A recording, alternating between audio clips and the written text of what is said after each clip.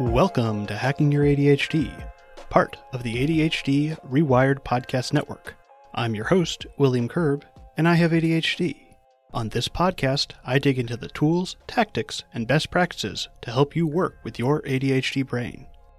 There's a secret that real writers know, that wannabe writers don't, and the secret is, it's not the writing part that's hard. What's hard is sitting down to write. What's keeping us from sitting down is resistance. This is how Steven Pressfield introduces the concept of resistance in his book, The War of Art.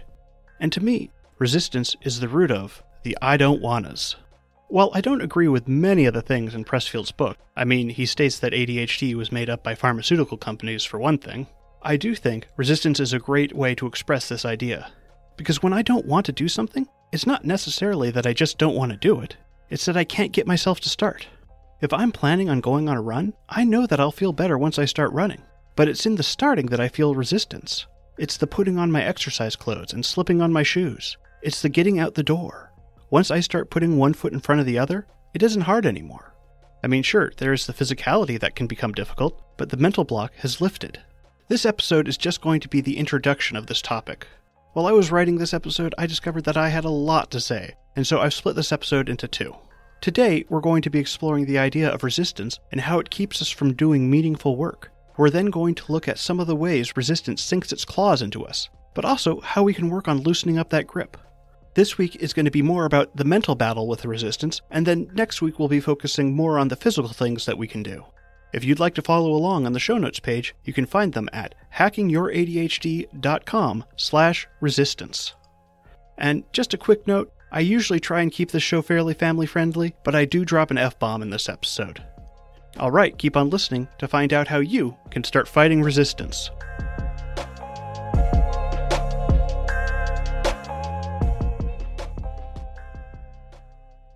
Here's a short list in no particular order of things I felt resistance to.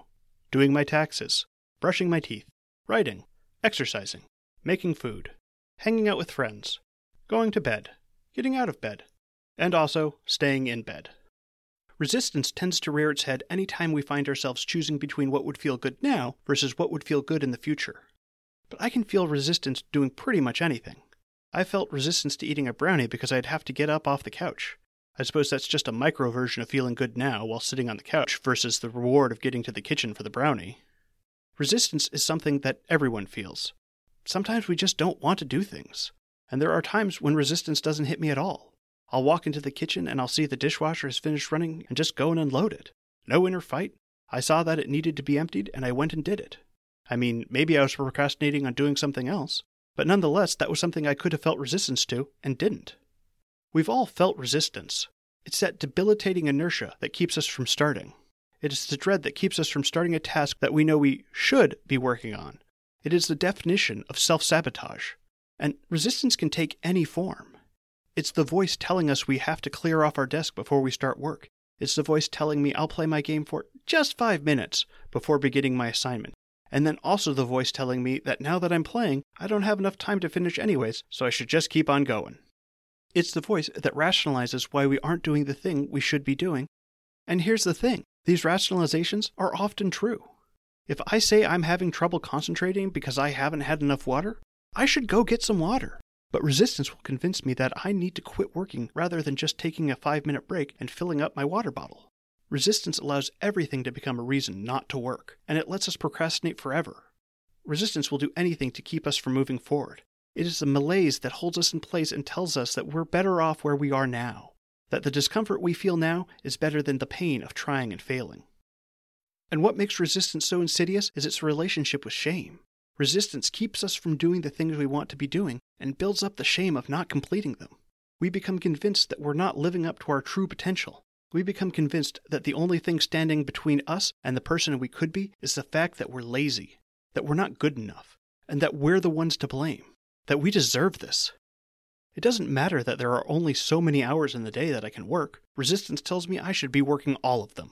That if I'm taking breaks or doing anything other than ticking off items on my to-do list, that I'm failing. It tells me that I'm only worth what I produce and that I'll never produce enough to be worth anything.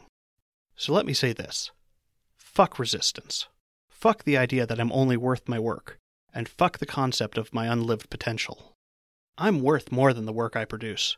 I don't need to work all the time. I don't need to live in the shame of an unlived potential. I am who I am, and there is no potential me that is being held back. I grew up hearing how I wasn't living up to my potential. That I was smart, but that if I just applied myself, that I could do anything I wanted. This is a pretty common theme with ADHD, and it is debilitating. It leads us to believe that we are broken, that no matter how much we do, that we could do more. We believe that if only we didn't have ADHD, we'd be the most productive people on the planet. But it isn't our ADHD that's holding us back. It's these beliefs that paralyze us and fill us with unrealistic expectations. This isn't to say that I need to stay where I am right now. I have goals and dreams that I'm working towards achieving. But I don't have to go at a breakneck pace to reach them. I don't have to sacrifice everything else in my life to hit the goals society expects me to. I mean, what's the rush? Well, the rush is that I want it now. The rush is resistance telling me that I'm not going fast enough, that I'm falling behind. Well, except who am I falling behind? Who am I comparing myself to? Other podcasters? Well, that's kind of a broad category, and if we didn't start at the same time, that's not very reasonable. Well, maybe I'm comparing myself to other 35-year-olds, or other people with ADHD, or I'm struggling to think of someone that it would actually be reasonable to compare myself to. And the key word here is reasonable. It's human nature to fall into comparison, but we often are comparing ourselves to people that are completely different than we are. When I drive through my neighborhood, it's easy to notice that I have one of the worst cars. It's not that I have a bad car, it's just that I've been driving this one for over 10 years now. It would be easy for me to compare myself to my neighbors and use my car as a metric as to why they are more successful than I am. Fortunately for me, I don't measure my success in terms of cars. I mean, I do want to get a new car, but I want to get a minivan, so it's not like I'm trying to outcool anyone with that purchase. What I'm saying is that we're all on different paths, so to say I'm behind is disingenuous at best. We've got to be careful with our comparisons because we are always comparing our insides to everyone else's outsides. I internalized this during a meeting where I came in feeling truly a mess. I had been sleeping poorly, I hadn't finished most of what I had wanted to do that week, but I had put together some documents for the meeting, and it wasn't like what I put together was great, at least to me. But everyone else at the meeting was amazed at what I had prepared. They told me I was a rock star, and all I could do was laugh because while they thought I was doing great, I didn't feel like I was doing great. All they could see was what I was presenting to them. To them, it didn't matter that I was struggling with things at home because they couldn't see it. And along with that, I didn't see the big deal with what I had done. Putting together those documents wasn't hard. Sure, I used some fancy fonts and made it look nice, but it took me all of 20 minutes. It wasn't hard work. And that there is resistance talking again, telling me the only worthwhile work is hard work. That I have to measure the success of my work by how much I struggled while working on it. It was telling me that because what I was doing wasn't hard, that I wasn't really working. That I shouldn't be proud of things that are easy for me to do. And this comes back to the idea of basing your worth on your work. Modern culture has an obsession with hard work. While this sentiment intends to encourage people to do amazing things, it can also have the opposite effect. Not everything I produce needs to be something I labored over. We have to realize that as we get better at things, they get easier and easier to do. Sure, I put those documents together in 20 minutes, but it was only easy because I knew what I was doing. But I only knew what I was doing through years of doing it. And this really is just another version of perfectionism. We internalize that we need to struggle to produce quality work. But then when something isn't difficult anymore, we have no way of judging its worth. So we rationalize that when things are easy, it's because we were doing a lousy job. And when we're combining this with comparing ourselves to others, we find that we are never going to be able to measure up. Because when we see someone do something and say, "Wow, they made that look easy," we don't think that they were doing a bad job. We're just admiring their skill. But when we make something look easy, we believe that we're just not pushing ourselves. I mean, just take learning to read. I'm dyslexic, and I didn't end up reading by myself until the 4th grade. Years of struggle went into getting to the point I'm at now. But even with overcoming my reading challenges, I can still get caught up in those comparisons. I do most of my reading on a Kindle, and since you can't physically see how much of the book is left, I use a feature that predicts how much reading time is still in my book. In this way, I measure most books in hours read instead of pages. But when I first open up a book, it uses the average time it takes someone to read a book for this measurement. But as you read it, it recalculates based on your reading speed. And so as every new book, I get reminded that I am in fact a slow reader.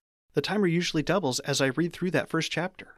And it doesn't matter to me that I'm dyslexic, and it's literally harder for me to read, I still feel that comparison.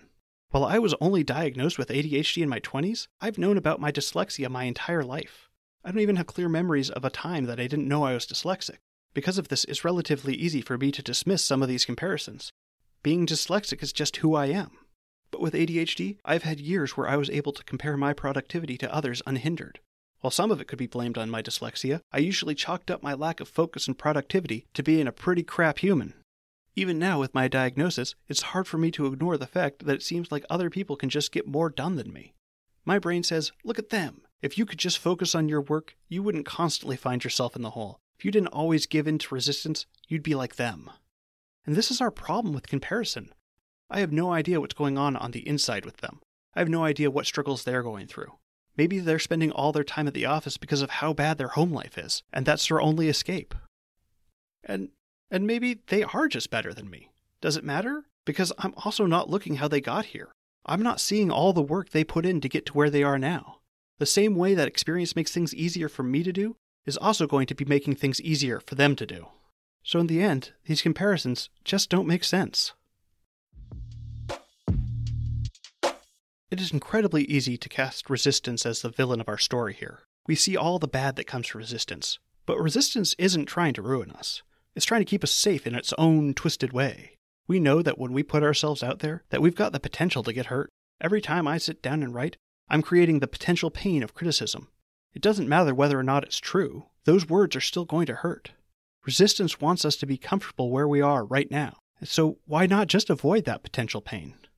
Generally, I'm a guy who goes with the flow of things. I try and take things in stride and not get too upset about not getting my way. That's just me following the path of least resistance. That's okay sometimes. But if I want to go after the things that are going to have a positive impact in my life, I'm going to need to go against the flow sometimes. I'm going to need to get uncomfortable. And this is one of the keys to why resistance is so hard to fight. What we crave and what we need to grow don't always line up. Right now, I'd love to dig into some fresh-baked cookies. Just imagining the smell setting off my taste buds. I'm not even hungry, but cookies just sound delicious. Yeah, I'm not hungry, and yet I'm still craving that sugary dopamine hit. And I know even after that first cookie, I'm going to want another. And another. I'll eat the whole plate before I'm satisfied. But you know what I'm not craving? Going on a walk. Sitting down to do some meditation. Or even just opening up my book and reading for pleasure. But those are some of the things I need more of in my life. I know that when I'm feeling out of it, a quick 15-minute walk will usually make me feel better. But when I am out of it, taking a 15-minute walk is usually the last thing I want to do. Instead, I'll pop open my phone and scroll Twitter for 15 minutes. Will I feel better afterwards? Probably not. Resistance is holding my butt in the chair. Sometimes resistance is going to win, but we can do things to keep it from winning all the time. First, we've got to remember that we're going to have to get uncomfortable. And also that those whispers of resistance are going to be the strongest before we've even started. When I take those walks, it's not the walk that's hard, it's the starting. Once I'm out walking, the resistance has all but faded away. So the focus here needs to be on how to make the starting easier. When I'm working, instead of telling myself that I need to buckle down and get to it, I'll just idly open what I need to work on. And just having that document open makes it easier to get started. Another option is to make what you want to do more enticing. When I go for walks, I usually listen to podcasts. If I've got a podcast I want to finish listening to, it is much, much easier to convince myself to head out for that walk. And then, when I'm done doing those things that actually make me feel better, I need to remind myself that they do make me feel better. Check in with yourself after that walk and ask how you feel. I wasn't entirely honest earlier because there are times that I crave movement. And there are times that I crave eating a healthy meal. And this is because my brain has started to recognize that those are the things that really make me feel good. While it won't ever wholly override our desire for those quick dopamine hits, it does eventually start rewiring our brain to crave those things that are good for us.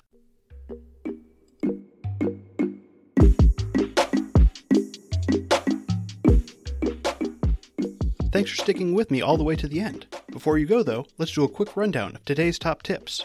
1. Resistance is the inertia that keeps us from starting. It is also the inertia that slows us down and stops us in our tracks. If we want to be doing more meaningful work, we need to look at ways we can fight our own internal resistance. 2. Comparing ourselves to others is an exercise that is never going to lead us down a good path. 3. We need to abandon struggle as a metric for success. Everything gets easier as we do it more and more, and just because something is difficult to do doesn't mean it is more worthwhile. 4. What we crave and what we need to grow don't always match. This means we have to work on rewiring our desires so we're not always fighting resistance to go on a walk. We can do this by being mindful and taking note of how we feel after we do things that are good for us. Alright, that's it. Thanks for listening. I'd love to hear your thoughts on this episode. You can reach me on Facebook, Instagram, and Twitter at HackingYourADHD, or you can connect with me over at hackingYourADHD.com/contact. If you'd like links or to read this episode's transcript, you can go to the show notes page at hackingYourADHD.com/resistance. If you're this far into the end of the show, you might also be interested in the other podcasts on the ADHD Rewired Podcast Network. For in-depth interviews with fellow ADHDers and ADHD experts, check out ADHD Rewired with Eric Tivers. If you're a parent with ADHD or have a child with ADHD, check out Brendan Mahan's show, ADHD Essentials. I also do a live Q&A with Eric and Brendan every second Tuesday of the month at 10:30 a.m. Pacific. If you'd like to register for the next one coming up, just go to ADHDrewired.com/events. It's been a pleasure, and until next time, stay curious.